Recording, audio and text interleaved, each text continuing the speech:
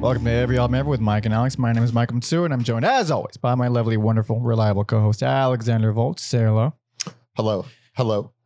This is Every Album Ever, the podcast where we listen to every single album in the world, one artist at a time.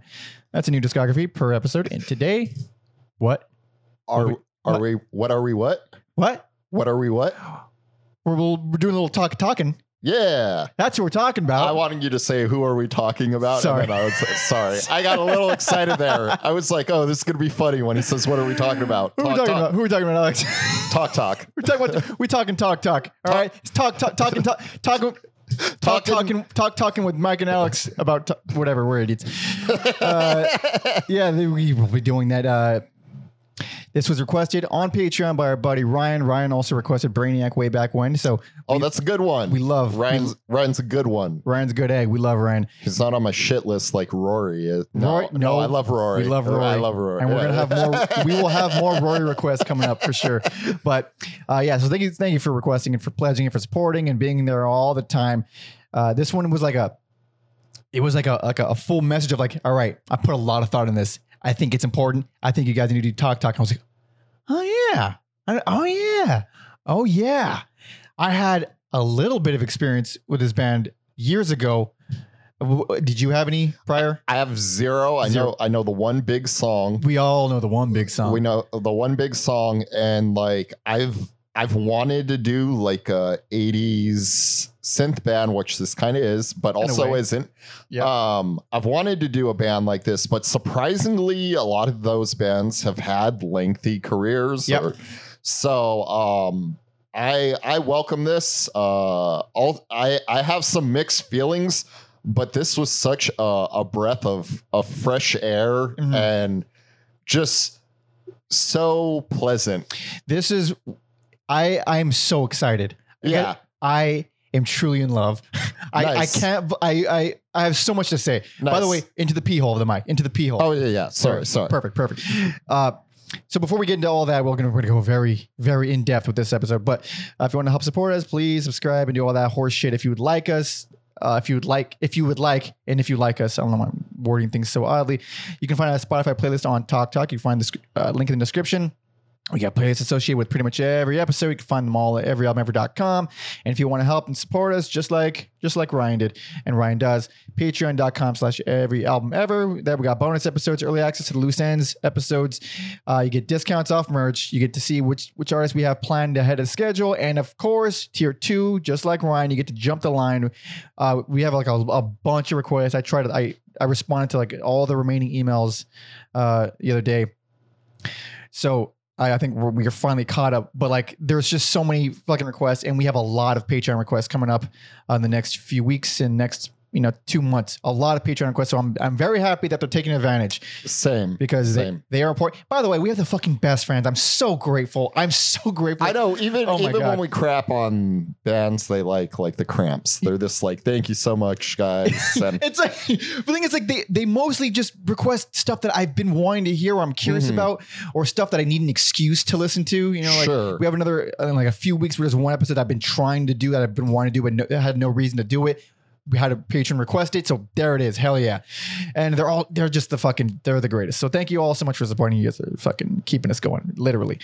And I think that's it for plugs for now. But, yes. Talk. So the song that the whole world knows, "It's My Life." Yes. Don't you forget. It's so new wave. It's so 80s. It's a good song. It's not Also, that means we're one step closer to doing No Doubt. Oh, fuck you. Oh, man. As if we need more. We've covered so much groundwork. We're this ancient towards that No Doubt episode. Oh, my God. We'll do it. Okay, just not now. All right. It's my life, all right? Don't you forget. All right? Yeah. But it's a very famous song, and that's what I'm assuming anyone thinks of when they see the name Talk. Mm-hmm. But goddamn, dude, one of the most unexpected hard left turns. One of the most drastic, unexpected, and huge transformations in all of modern music. Agreed. Yeah. Over the course of 5 albums, That's so crazy. It's unbelievable. 5 albums. A lot of bands release, double-digit albums and don't change this much. Not even close. Yeah, these guys did it in 5. in 5, and it's like. Here's because like there's only 5, so from one to the next, I'm like, okay, I see the progression, and then from that one to the next, I'm like, wait, what? And then from that one to the next, I'm like, wait, slow down. That one to the next, I'm like, stop. Yeah. It's like, but each one is, and here's the thing I think we should both preface incredibly. This is fucking not for everyone. This will for casual music listeners. This will bore the dick off them, dude. Well, the last 2 albums. Last 2, I would say parts of the third. Well, yeah. Parts of the third and most of the last 2. And my experience with this band was over a decade ago, I was obsessed with Slint. Still am, really. Check out that episode, by the way. And I went on a kick of like really obscure post-rock bands like, Rodan and June of 44. And eventually that leads to like the bigger stuff and the more known stuff. And so eventually I saw Talk Talk and they're like, oh, these guys helped pioneer post-rock. And they cited the last 2 albums. So I gave those a listen and I didn't like it. I just couldn't get into it. And it was like, this is boring. It's so minimal. There's not much happening. It's because I'm a fucking idiot. You're an idiot if you don't like this. It's like, it's not meant for like it. First of all, it's super post-rocky in a Godspeed kind of way. Like I didn't like Godspeed when I first heard them either, but now they're one of my all-time favorites. Literally the record is right there. And it takes so much patience. And if you put it on the background, it's gone. You can't have it on the background. You need to be actively paying attention to this stuff. And I'm sorry, I'm talking too much. I'm getting ahead of myself because they don't even start that way. No, they're a new wave band. Yeah. What the fuck is this? They started as a quartet over in the UK. We got Mark Hollis, vocalist, main songwriter, Lee Harris on drums, Paul Webb on the bass, and Simon Brenner on the keys. But he would leave after the first album, making them a trio. And then eventually towards the end, this 2 members, but we'll get into the nitty gritties.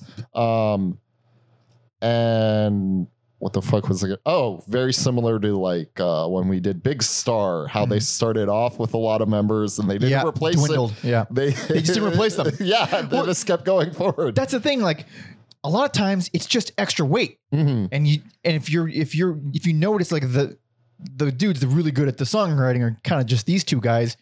I mean, we kind of don't need what's the purpose? Bring in some touring musicians. It's just more personalities to juggle. It's just more. It's like more red tape almost because like I know having played in a lot of bands, and I was typically the main songwriter for most of them, but. When you're in a band and everyone is trying to like carry their own weight, you can't just throw your dick around like you can, but then you breed resentment and then they start feeling more detached and less like a band and more like they're your employee, which is hard when you're not paying them. So a lot of it is like, okay, I wrote this thing, I really like it, and then you have to show them, and they're like, I like it, but maybe this, but really. I feel like I know best, so I don't want to change that little thing. Maybe it's worse. All right, maybe they're right, but also maybe they're wrong.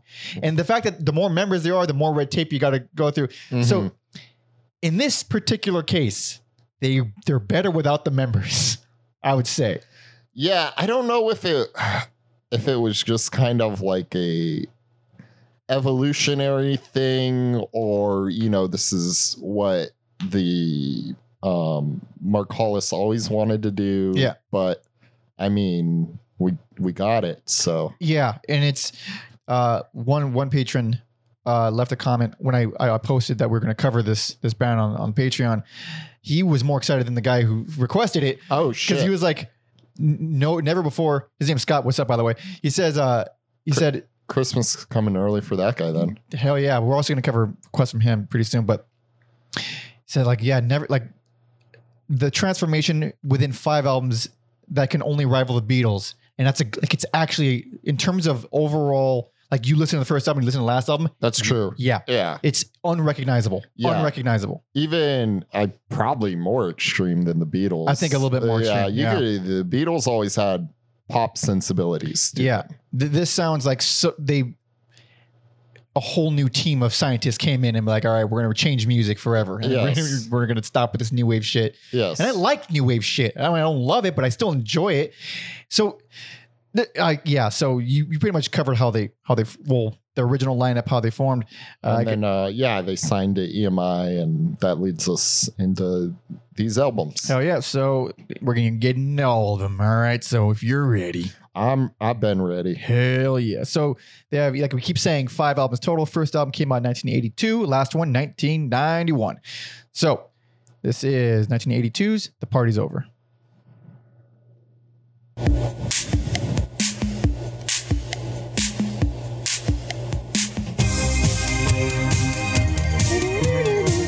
Amazing song. Love it. So good. Yeah, I love it too. Thank God. Thank God.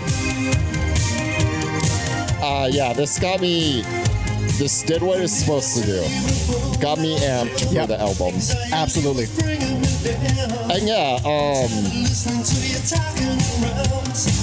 And I don't know if they wanted to be like this or this kind of felt like the pressure of like what was going on and musically, but like they're a good synth pop band. Great songwriters out the gate. Yeah. It's immediately recognizable. Like they can write a fucking song. Yes. Holy shit.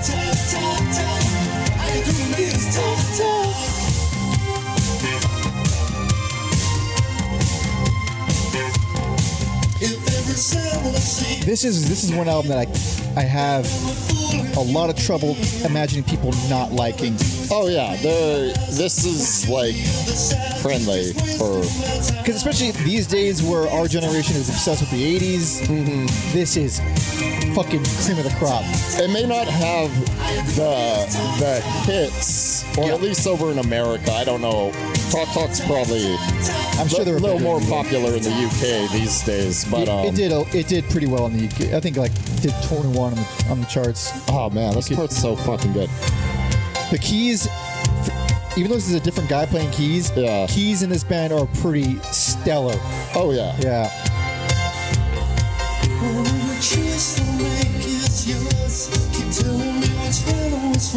Also, super short song. Like, yeah.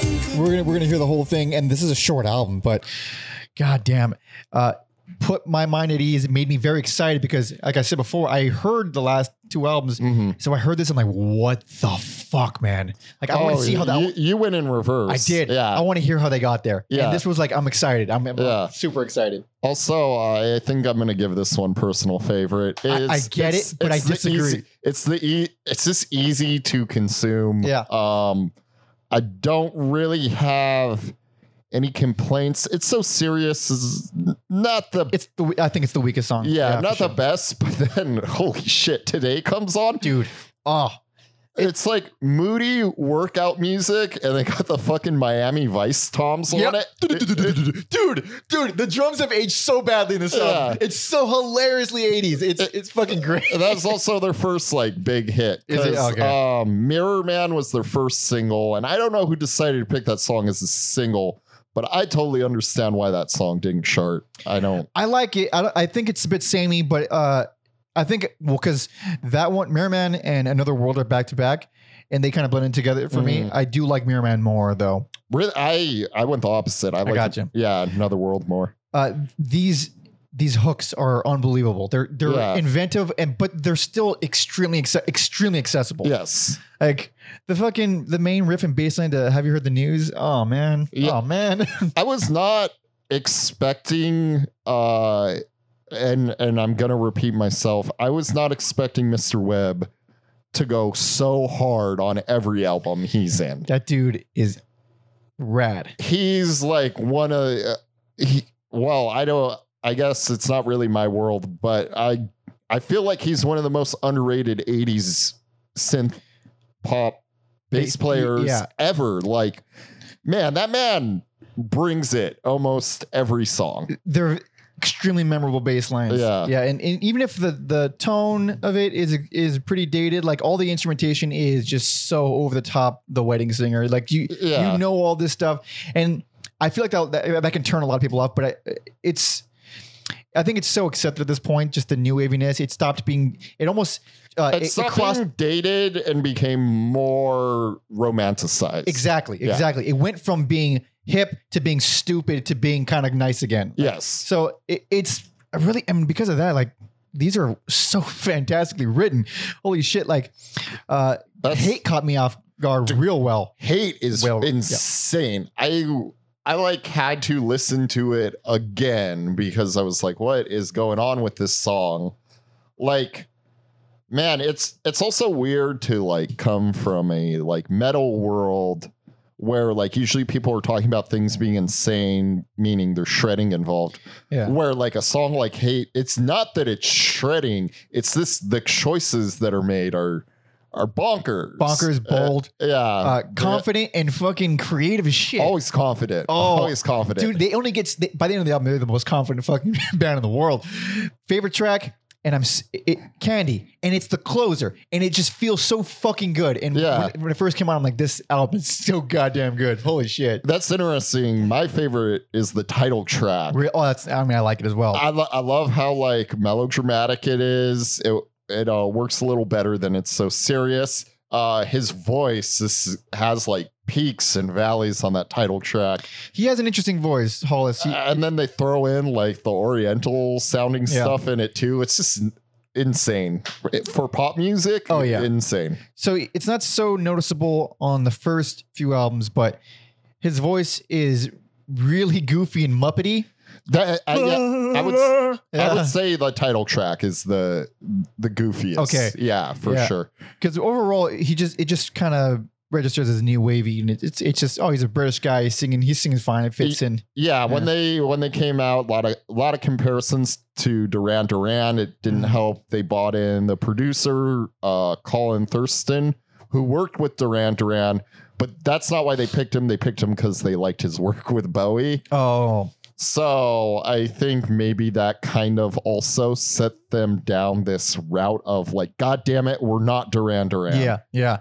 And I mean, they proved it, but also like no shade to Duran Duran. Beautiful songs. Oh, sure. I never gave him a fair shot, but like it infuriates me that I'd imagine people have this with this band a lot, casuals, that so much of music and art is just the coat of paint and the aesthetic of it and the tone of it more so than the meat of it.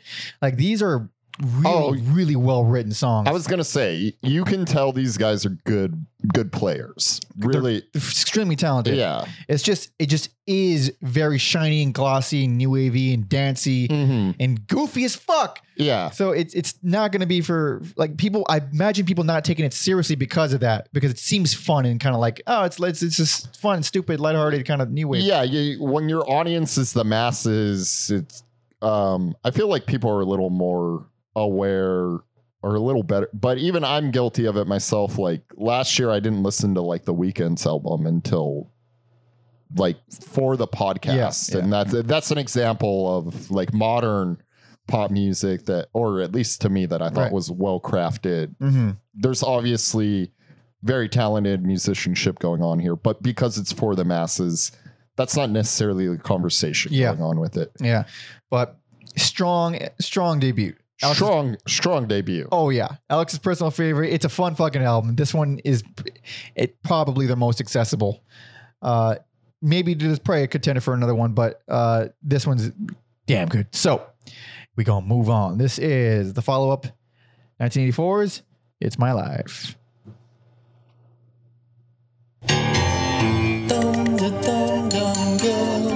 This is an insane thing to open an album. It's ridiculous.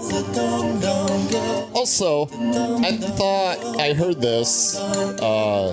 If you can't tell, listeners, this song's called Dum Dum Girl. Yep. I was like, the group The Dum Dum Girls is named after this song. Oh. No, they're not. They're named after an Iggy Pop song and a Vaseline song. Nothing to do with this song. That's pretty delightful. Yeah. These farty bass lines are hilarious. I was going to say. Is this yes, he did fretless bass on this album. Did he? Okay. There was one song that was a little too challenging for him and they brought someone else in. Really? You know what song? Yes, I have it written down. The Last Time. That one kind of sent him over the edge. Gotcha. But you know what? He did the damn thing and This is a great chorus, man. I think it's a weird opener, but I still dig the song. I wrote, I may even like the flutes on this song. I think when they bring in more traditional orchestral instruments, it's always interesting at the very minimum. I would really agree with at that. best. Yeah. It's because the stuff I don't like, it's not like, oh fuck, like end this. It's just like it's not hitting for me. So Right. So this is the album with their biggest song in the world. yes, Worst, least favorite. worse for me. Okay, yeah.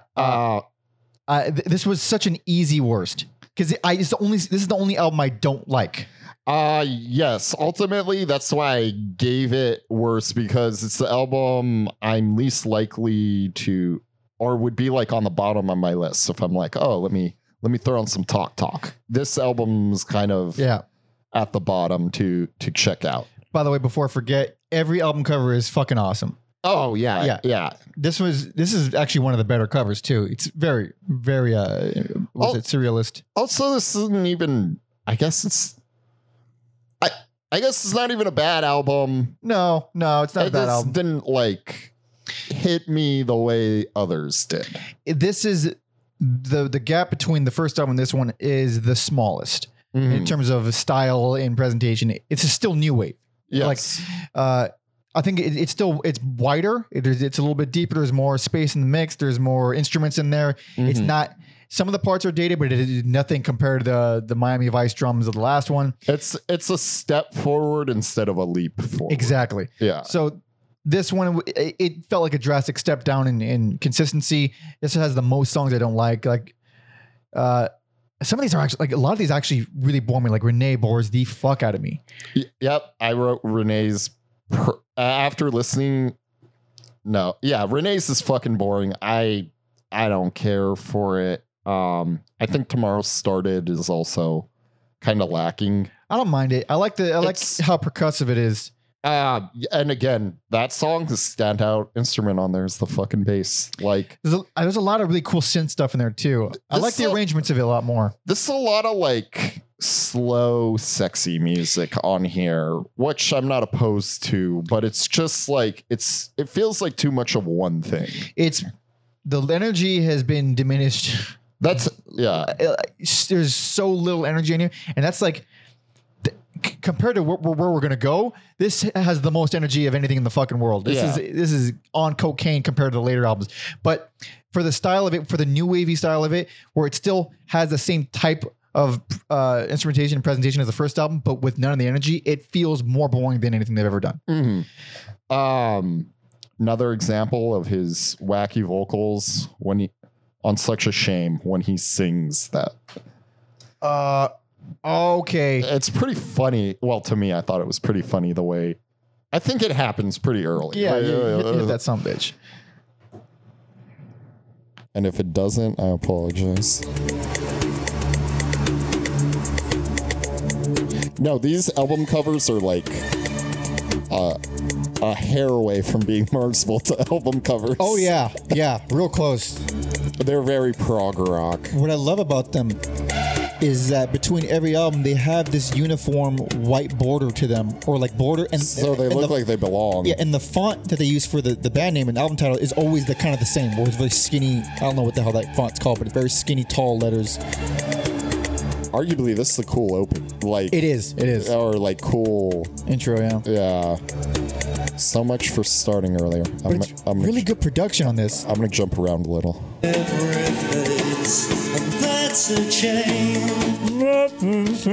Not quite Morrissey, but no, not quite. I like the song. All right, yeah.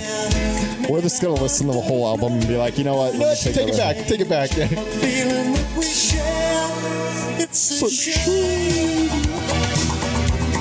This is a strong new wave song. It is. Yeah, that part. Okay. I got it. I like that bass too. Oh, I think the fretless works really well there. I love the arrangement. It's a good song, but it's missing something. I couldn't tell you what it is. I was most drawn to the weirdest songs on here, and to me, those would be "Call in the Night Boy," which love it. The guitar, the piano, holy shit! Also playing piano on here is their producer Tim Frishy Green. I don't. Where is that? Is it up there? Tim. Yeah, Tim Freeze Green. I don't know. Wait, he's like the. Oh, he's the man. Yeah, That and dude- he would stay producing And he's writing. Like, he's like their it's George Martin. George Martin, Yeah. He's the like unofficial. Fifth member for Yeah, the Beatles and yeah. third member or fourth member for here. Yeah, he starts becoming like the main songwriter, like co-main songwriter. Yes, he helps Yeah. Hollis write songs too. That dude's rad. Yeah. And then another crazy thing is, does Caroline know? That's a fucking YMO song. I hate that song. You think so? I think it's a YMO song. It is dancey and percussive, but Yeah. it just didn't do it for me. I think that by that point in the album, I was already dead. Because honestly, the closer, It's You, I like that song, but I was always defeated by the album. So I was like, Yeah. the effect of it is greatly diminished. I didn't love that song, but yeah, I think the 1-2 punch of Calling the Night Boy and Does Caroline Know like reinvigorated me. And Call the Night Boy, I think, is my favorite track in the album. those are probably not like, even though it's impossible for the band to get back together. But if they did, I don't think those two songs would be high up on. Probably not. And even honestly, the title track, which is their most famous song, I wouldn't even care to hear that one again. I Like, think that's a good example of like, it's lacking energy, but then I don't want to get too far ahead, but I feel like it's kind of foreshadowing a little bit, because on the next album, there's a lot of songs where I'm like, this isn't high tempo, it's not low tempo.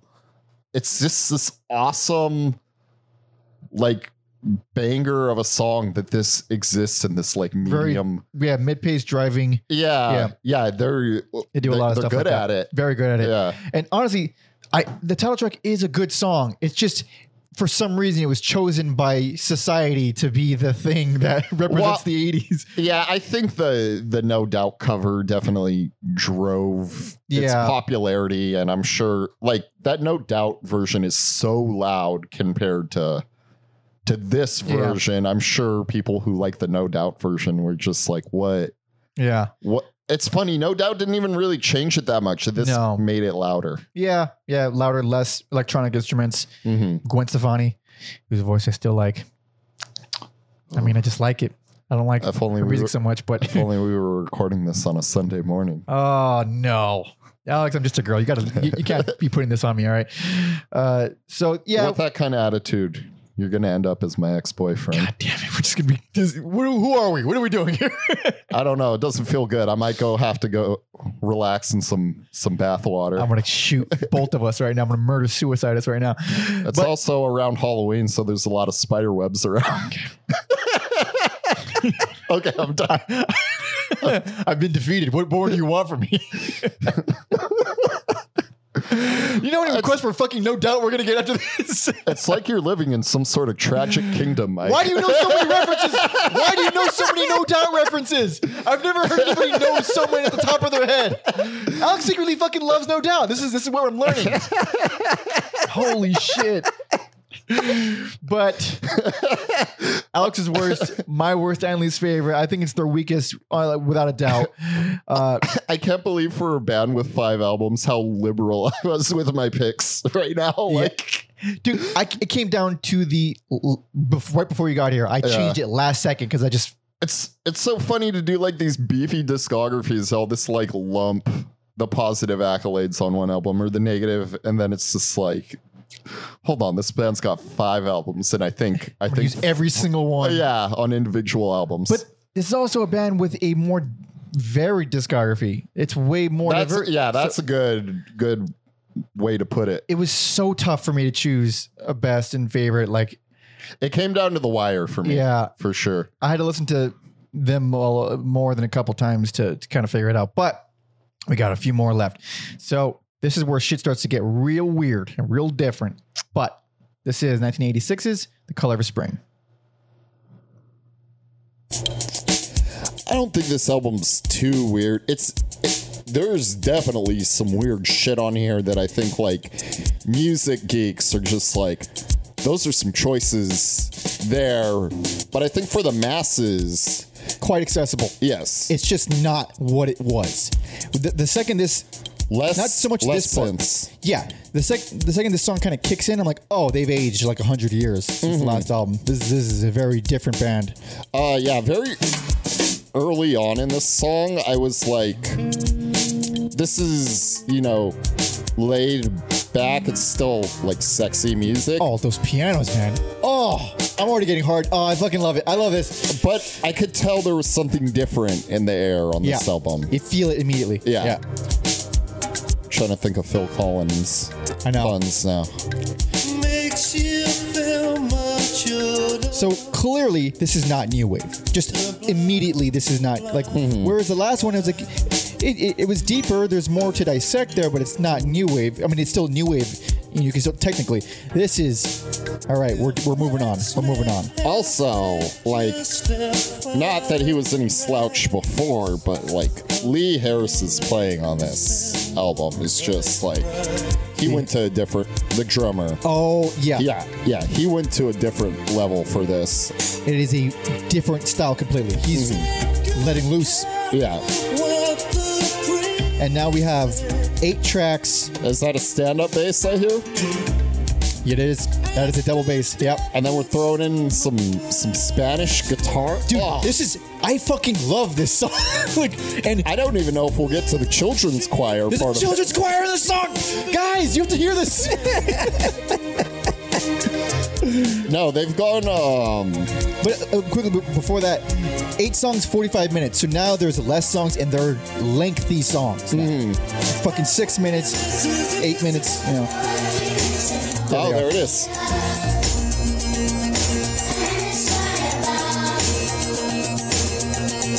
No, they've gone full.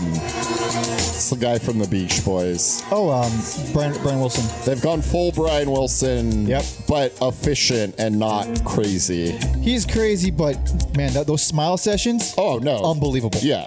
By the shit.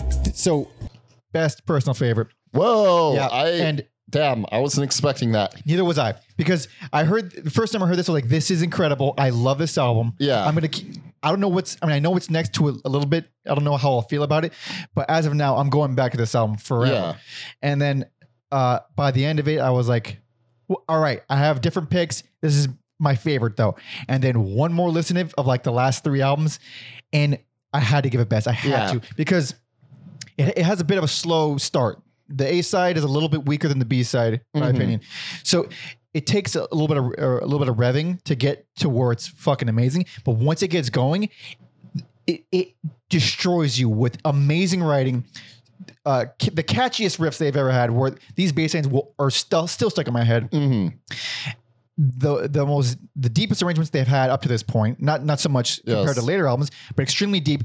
The most danceable and rhythmic album they have. So they lose that rhythmic edge as the albums go on, and it's not quite as new, obviously not as new as the one before. So it's that driving mid-pace. You fucking feel it in your stomach. Yes. That's what this album has the most of. And the most important thing, the thing that made me finally like, I have to cave. This is the best. The closing track, Time It's Time. Oh, dude. It ends so brilliantly. Not just the song, but like just the way the whole album leads up to that song. You want to put it on again the second it's done. Yeah. And that loop is just something that no other album of theirs has for me. Yeah, this is the perfect midway point of artistic integrity while still doing something poppy. To me, but it wasn't as memorable to me, but I'm still going to come back to it. The reason it avoided any like negative accolades for me was this, because I'm like, they do too many crazy things on this album. I can't. Yeah. Like I don't love it right now, but in a few months, probably. There's a lot of stuff in here from this point on, really, that really reminds me of Peter Gabriel, especially the way Mark sounds when his voice. I wrote that on Life Is What You Make It. Oh, really? I love the I did too, actually. Something about it made me think of Sledgehammer. I wanna be. Yeah. Not that it even sounds like Sledgehammer, but the like heavy piano notes, I guess like when you go deeper, the more bassy notes, that piano line kind of made me think of like Yeah. a Peter Gabriel, and that's like the perfect example of this like middle of the road song in terms of like it's not too amped, Yeah. it's not low energy No. either. It's just exists in this middle ground, and Yeah. it's an awesome track. It might be a little controversial, but I enjoy this so much more than Peter Gabriel. I mean, I like him. I don't love him, but this stuff is like, it has that, it's that style of 80s-ness. I don't know exactly what you would call this because it's not quite post-rock yet. We're not there. No. This is still poppy as shit. But the things that become very post-rocky are tracks like April 5th, where it's extremely minimal. It requires a lot of patience. It's very slow. It's very quiet, but it's heavenly, dude. Like, it's angelic in areas and super minimal in others. But that's not a song for everyone. No, not a song for me right now.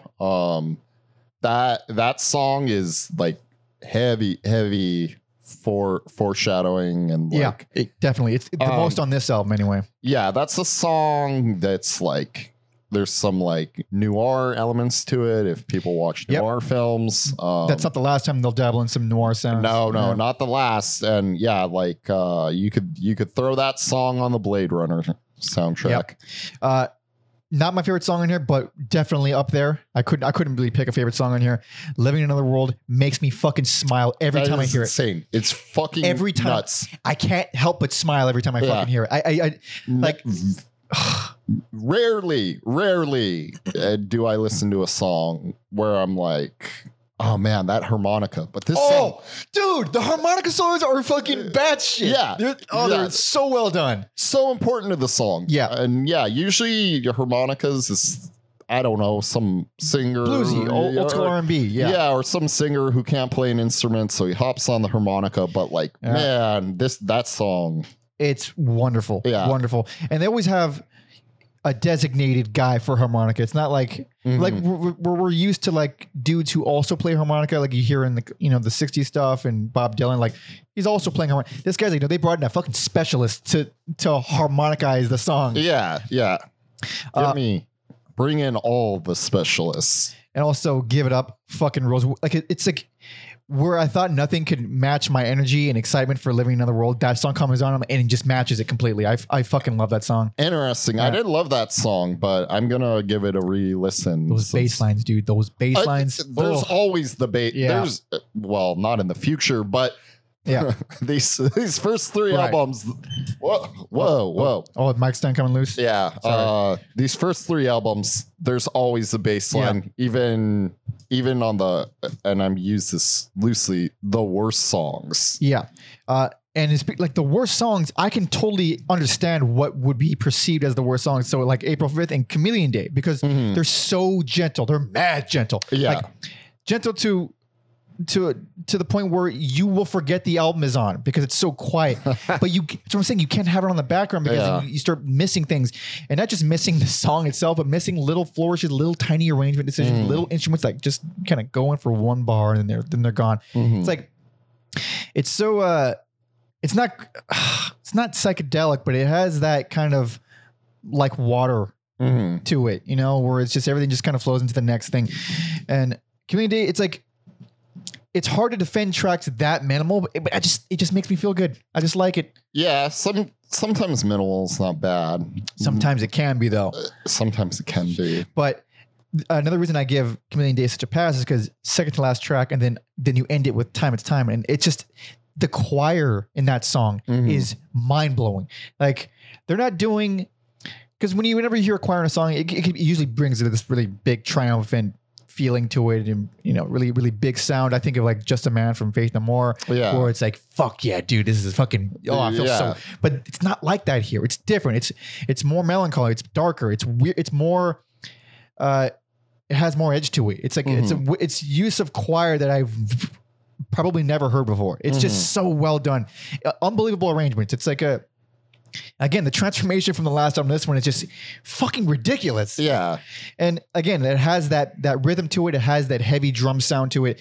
It has this just the most accessibility with also the most dynamics. So this is extremely accessible. I think it's a great starting point for people. Yes, and the fact that it's so consistent, I have to give it best. Yeah. I wasn't expecting that from you, but I'm glad we're not going to have to throw hands. Yeah. It's real evolution, dude. I love this. I want to listen to this album as soon as you leave. Yeah, but my best and personal favorite. But we got a couple more, and things are going to get even weirder. But this is 1988's Spirit of Eden. What did I hold on? Because I don't want to do you guys dirty. Okay. Oh, the times have 2:16. Oh, damn. You're on top of it. Yeah. I fucking wrote it down, but.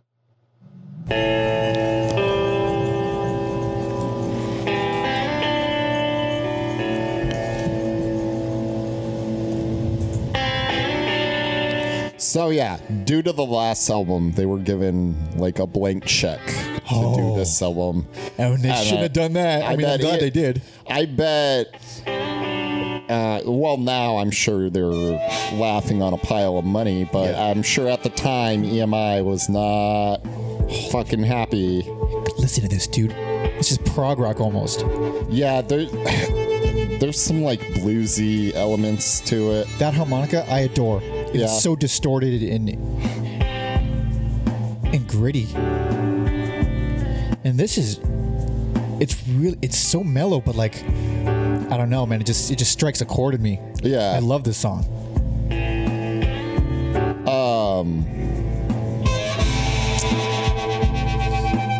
Not specifically this song, but I guess because I'm not like big on jazz, the thing that I felt it closely resembled was like some of those krautrock things, some of those Noi. The drums sound very krautrocky. Yeah. Yeah. Not so much the tempo, but just the tone of it. Yeah. Also, I think this album is my favorite performance from Hollis. Really? I like his voice the most in here. He's reined it way the fuck in. Yes. Way in. Yeah, almost a totally different person.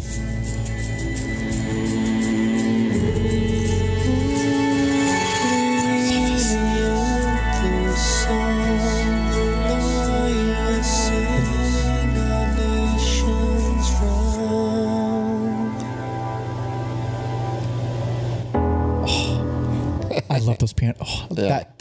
Those chords. Oh. Dude, so confident. Just so gentle, so confident. Going at their own. They're taking you at their own pace. Yeah. Oh, god damn it. Yeah, the way this was recorded is really fucking nutty. I can believe it. This song is like, what, 9 minutes? Yes. Also, as of right now, least favorite. But you know what?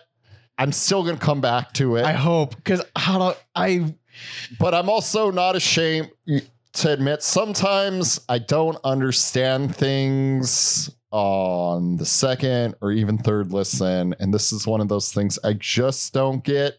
And I might come around one day. So here's the thing.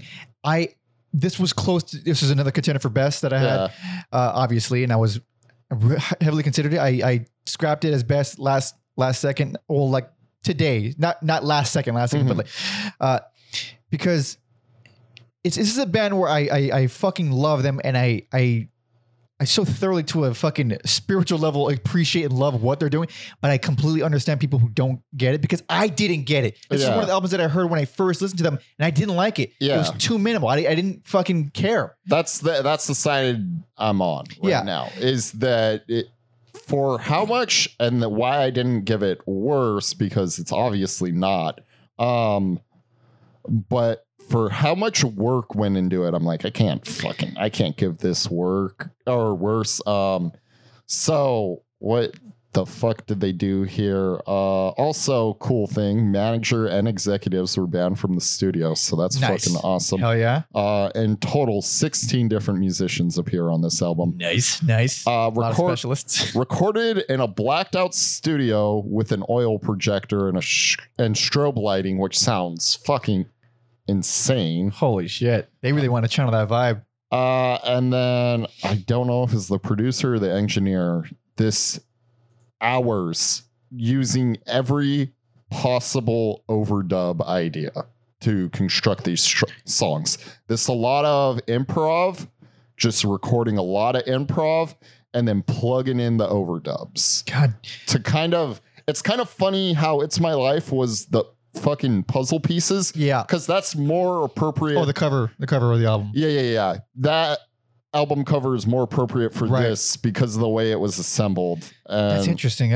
Also, I just saw this right now. Fucking Steve Winwood played organ on that track. What is it? I Don't Believe in You and Living in Another World. Yeah, that makes sense. No, that was last album. Sorry, Oh, okay. I'm looking at the wrong album. I'm an idiot. Steve go- Winwood played on this on this band. I had no idea. Yeah.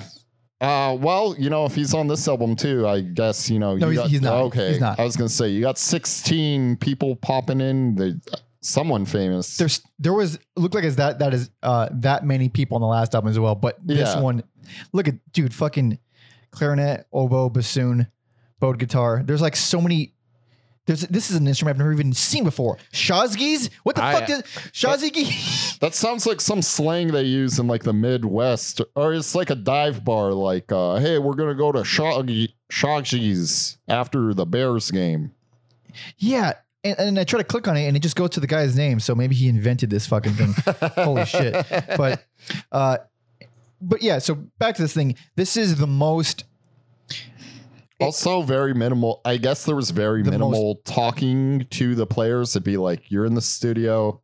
Here's what we want. Play. That makes a lot of sense because there's so much space on this album. This is essentially the first post-rock album ever made. Yeah.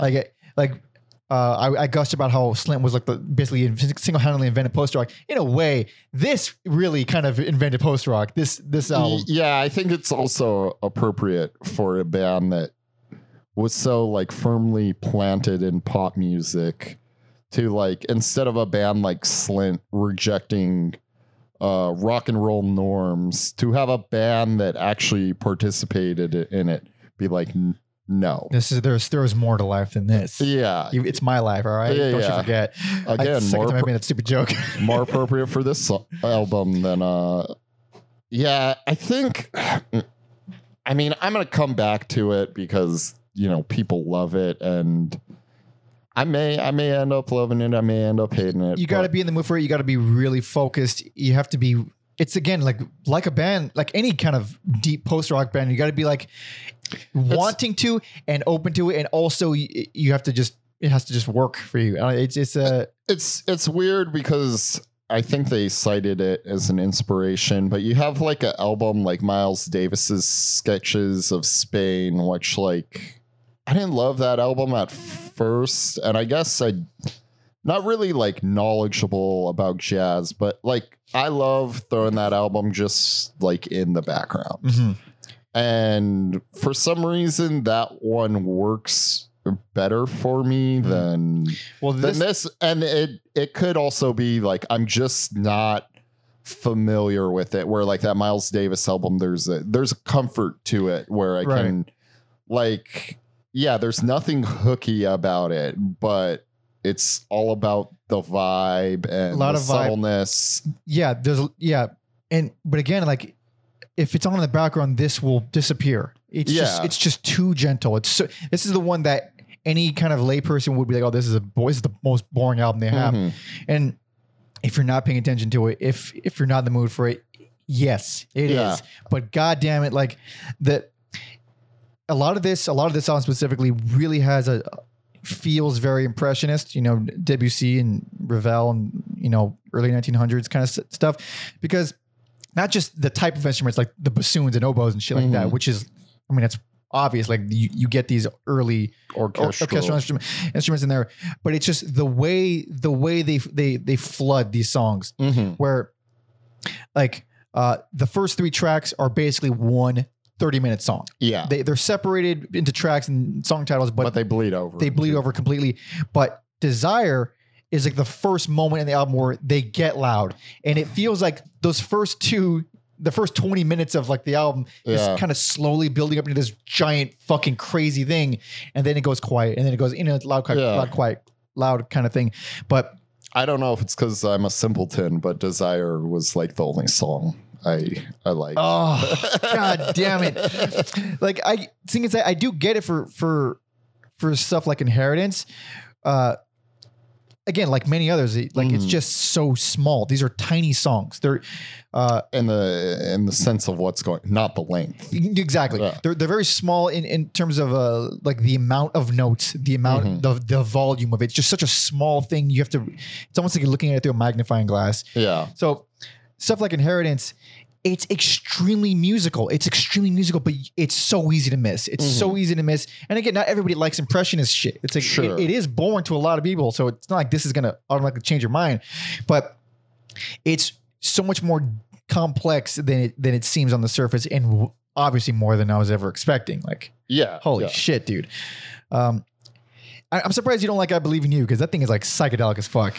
Yeah, I don't.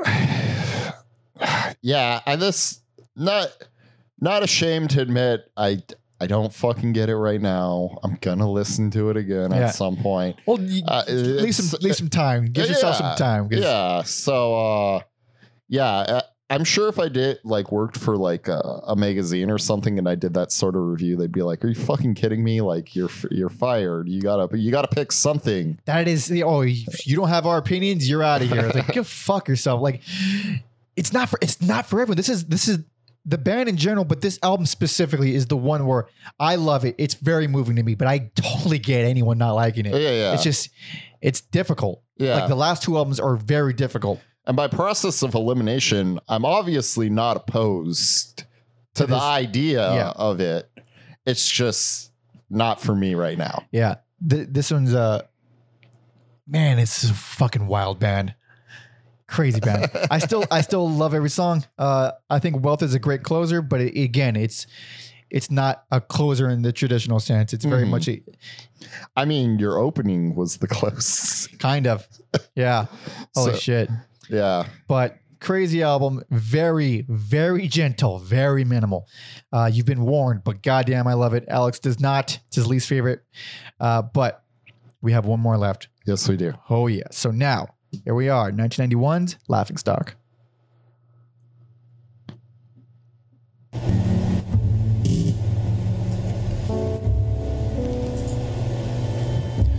And maybe, just maybe, the last album got me indoctrinated a little bit. Got my body ready for this one. Oh yeah. Oh yeah. Yeah. Small chair at the back room. Sounds like Peter Gabriel more than ever. And then sadly we don't have Paul Webb anymore. We're down to duo. Recorded 50 musicians for this. Only 18 ended up on the album though. I mean, holy shit. At first I was like, God damn it. Are we getting Spirit of Eden Part 2 with this? You'd think so with this part we're hearing right now. Yeah, but We are not. no. Yeah. So I was Oh god damn. Again, you have to listen closely because so many things are happening. yeah.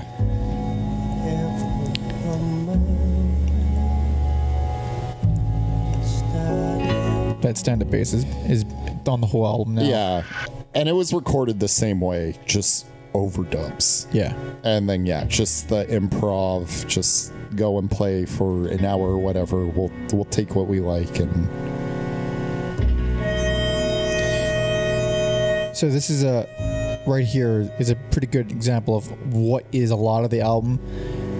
It's got some noir brass right Yep. there, but it feels way more like a film score than a record or an album. whatever. there's ultimately even in the quiet moments like this, I felt like there was more for me to latch on to Yep. than the previous album. There is. Like I want to. Oh, man. It takes a while, but Yeah. I want it to wait for it to kick in a little bit because Man, which one of these dames hurt you? these birds. These over there, they're birds. Be funny to watch there's got to be like a British noir movie. That'd be weird. Some guy with a Cockney accent. What's all this then? God damn.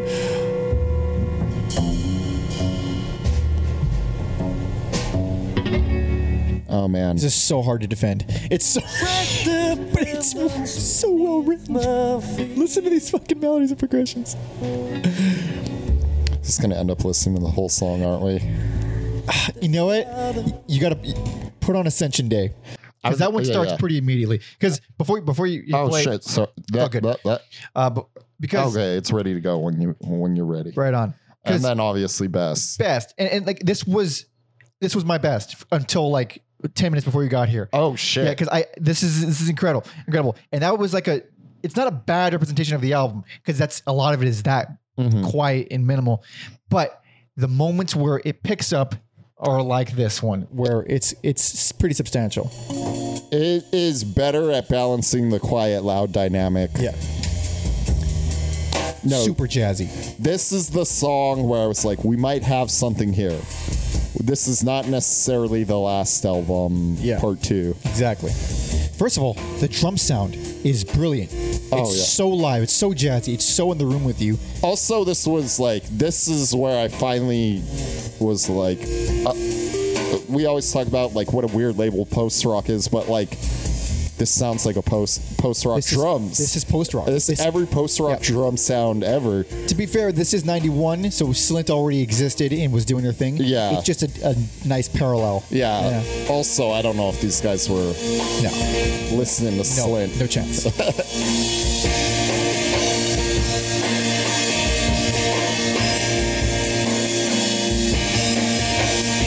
But yeah, this song I was like, hold up a minute.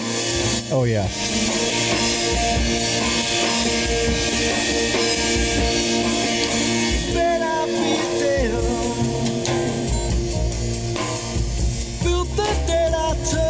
By the way, I know why you like this. Why?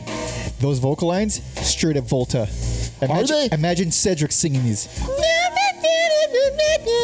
I could hear. I didn't think about it, Yeah. but I thought of another artist we covered when we get around to New Grass. Oh, yeah. I was like, man, these guys fucking walk so Jeff Buckley could run. Oh, yeah. Which, I mean, he really was not even that far off Not from. far off, yeah. So, man, imagine like Buckley not dying and Talk staying together as a group. Like, man, the 90s Yeah. would have got some like, you know, obviously the 90s are the 90s, but like, I don't know. There's just something so like unique about this and Buckley where it's just like, it's more timeless. Like, Yeah. you know, obviously, I love my grunge music. We've talked First- about it ad Yeah. nauseum. We've almost had this conversation last episode too. Yeah. But like, yeah, I don't know. It's just like for a band to be able to stand there and kind of like shut out the world, not in a bad way, like where they're this kind of, but like this to craft something that's so out of time.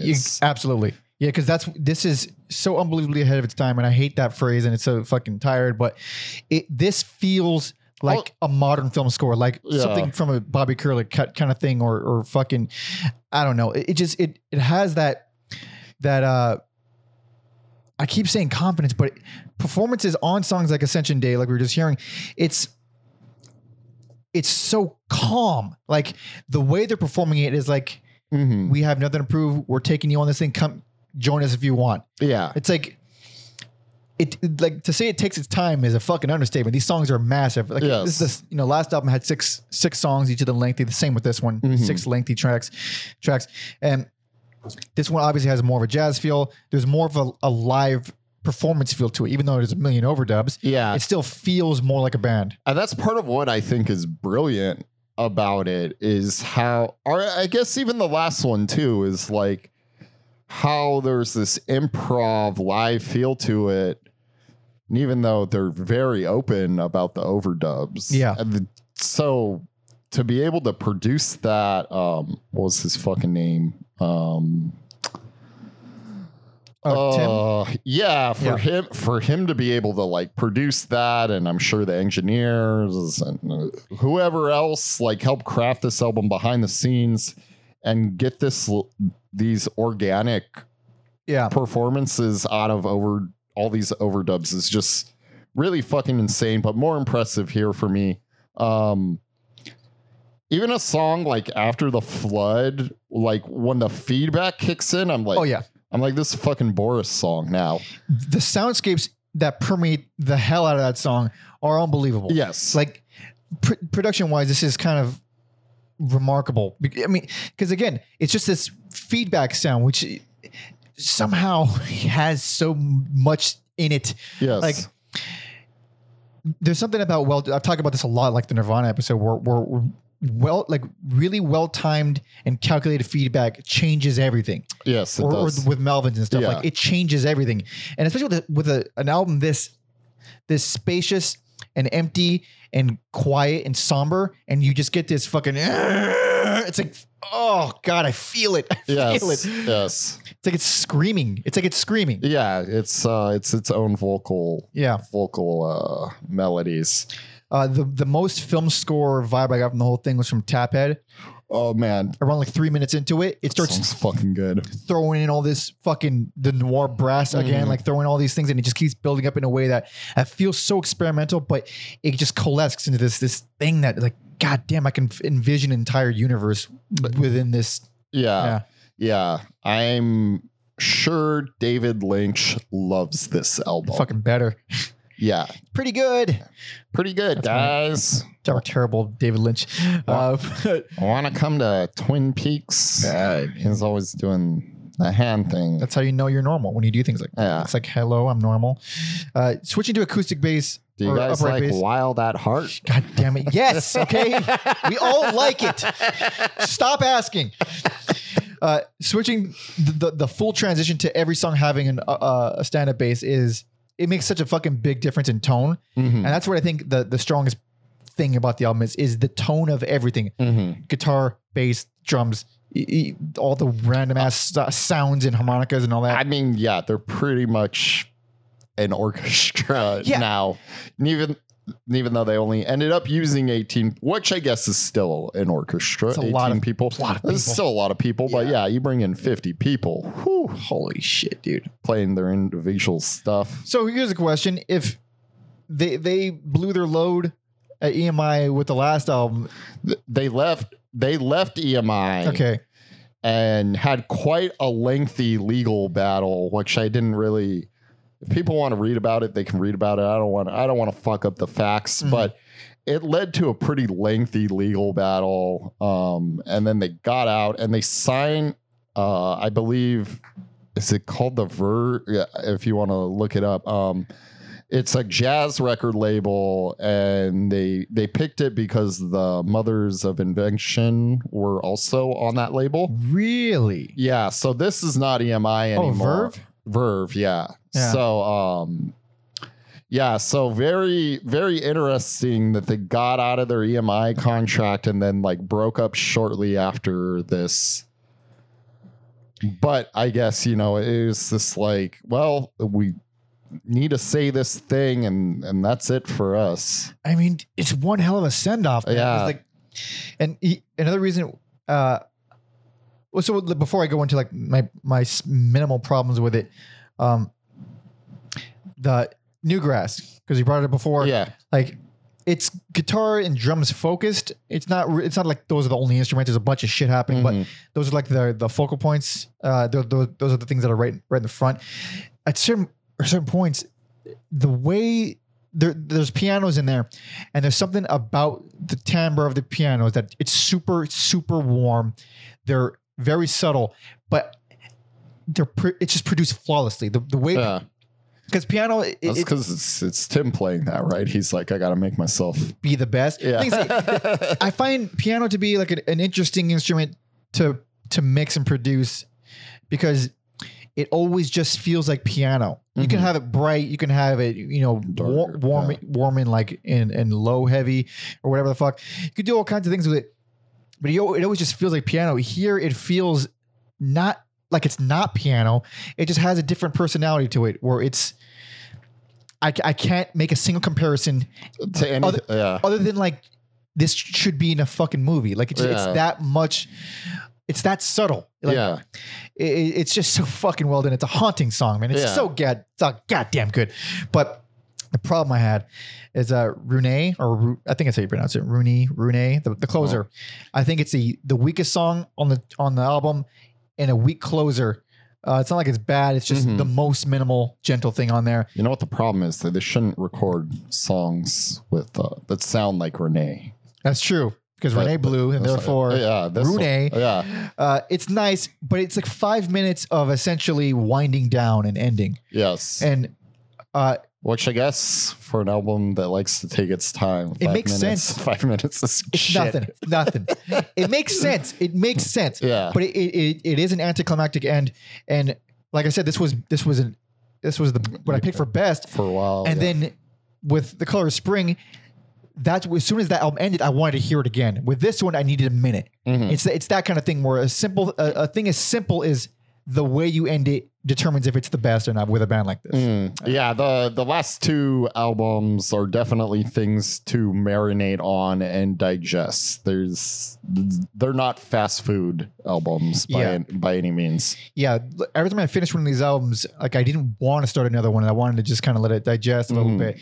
Except for Color of Spring, where I immediately wanted to jump into it again. Like I got to hear it again. Yeah, I fucking this feels good. Not that this doesn't feel good, but it's just a different type of thing. Yeah, it you have to really focus on it. I think this is the most difficult album. Where even though the last one was probably more minimal and probably more boring in a lot of areas, this one, it has too many things going on, but behind the scenes, like not literally, but you just underneath the vocal line, there's like a million things happen, but they're so quiet. Yeah, like, you have to really focus. God damn, man. Obviously, I disagree, but yeah. I don't know. They fucking broke up after. They never did a reunion thing. God damn, that's wild. I don't know if someone in the comments section knows. I don't know if they played any of these songs on the last two albums live. I don't know if you fucking could.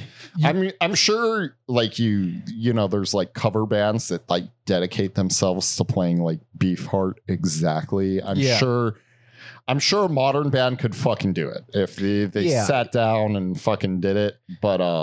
But it's also different when you write stuff a certain way and then you don't really pay attention to how it'll be performed. Yeah, that's tricky. But Hollis, I think he did a solo album. Webb and Harris would go on to form a band called Orang, which I'm gonna check out because those two are rad. And then Webb, a man after my own heart, would go on to work with Beth Gibbons of Portishead on her solo albums. Really? So that man got his fingers in post rock, trip hop, synth pop. Man is diverse, well-rounded. What a beautiful bass player that guy is. Not too bad. Then Mark Hollis died February 2019. Fuck, man, that was recent. Yeah. I didn't realize that. Holy shit. But yeah, what a like interesting, like I'm so glad we did it. And even though I have some issues, but like, man, what a like interesting band that is like kind of like right under everything popular, not underground or indie, but like they have one of the biggest songs in the world still. Yeah, but it's not the stuff that we're talking about. yeah, super interesting. I had a ball doing this one. This was so easy, and it made my day easier. Like because I was just in a good mood because I was enjoying it so much. Like all right. And I'm also really, really glad I finally went back to those last two albums, and I finally at least get it to a degree where before I was like too minimal, boring. I hate the vocals. I don't know what's happening. To like, oh, this is insane. This is insane. Let me tell you, that post rock stuff was jarring. Comes out of nowhere. Yeah. Comes out of fucking nowhere. That was real jarring. But obviously I'm a fan of one more than the other. Yeah. And I'm for bands being weird, changing their sound. And wild discography. Fun ass. One of the my favorite bands that we've covered just in terms of like going into something new, this is the shit. This is what I love about this. Yes. Discography so wild that I needed to award almost every album an accolade except for one album. Yeah. I'm surprised I just condensed it into two. It's crazy for how varied it is. Yeah. Like I thought I was crazy, but then we started talking. I was like, no, that it totally makes sense why I did it. God damn. But recap. Oh, juicy recap. Personal favorite, The Party's Over. Fucking that is synth pop at its best. Yeah. Worse, It's My Life, just less interesting than the other albums.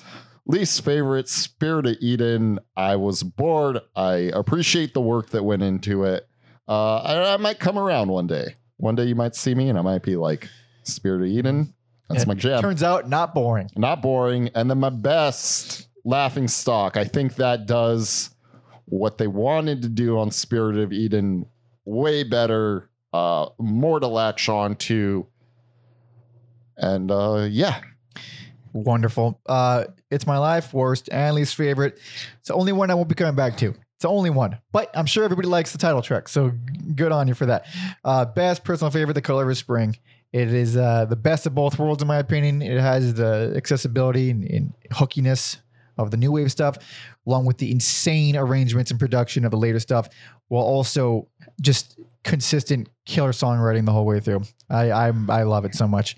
Not that I don't also love the last two. I do very much like the last two albums, especially Laughing Stock, but my heart's sick, Color Spring. Yes. Yeah. Gotta follow your heart on these things. So thank you all so much for listening and watching. Thank you, Ryan, for very intelligently suggesting this one. This is like I feel like a fucking asshole for not like adding them to the list at some point. Because like, man, this is so perfectly a thing we should have talked about a long time ago. But too many fucking bands. A lot of bands. So thank you for always supporting and hanging out and requesting this one.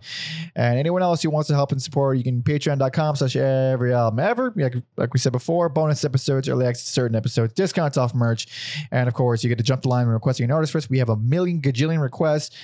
Even the really good ones that I want to cover early, it's just hard. It's very hard to redo the schedule. Takes a few hours, and Patreon members come first, so we always prioritize them. They're going to be ahead for a while. So we got a lot of Patreon requests coming up. Talk playlist on Spotify. You can find a link in the description. Playlist associated with every single episode that we've done. So go to everyalbumever.com and check all that out. And if you can follow me on Twitch, Twitter, Instagram, all that at Panda Monkey, and you can follow Alex on Instagram at Mother Puncture. Hell yeah! So that wraps it up. I'm gonna give it to you. You won't give it to me? Yeah. Oh, that's a sweet. Oh boy. Well, because I'm all over the map. I could do a million things. I feel like you're more laser focused. You have a little bit more history with the band. So only a tad though. But only a tad. So I am oh yeah, you're still having a tough. It's between two songs. Okay, it's between that's two better. songs, and I was thinking about this before you even got in, and I thought I knew, but you know what? It's got to be Time. It's Time. Yeah, go for it. Yeah, that's a great pick. It just feels too damn good. Yeah. So thank you all so much for listening and watching. See ya.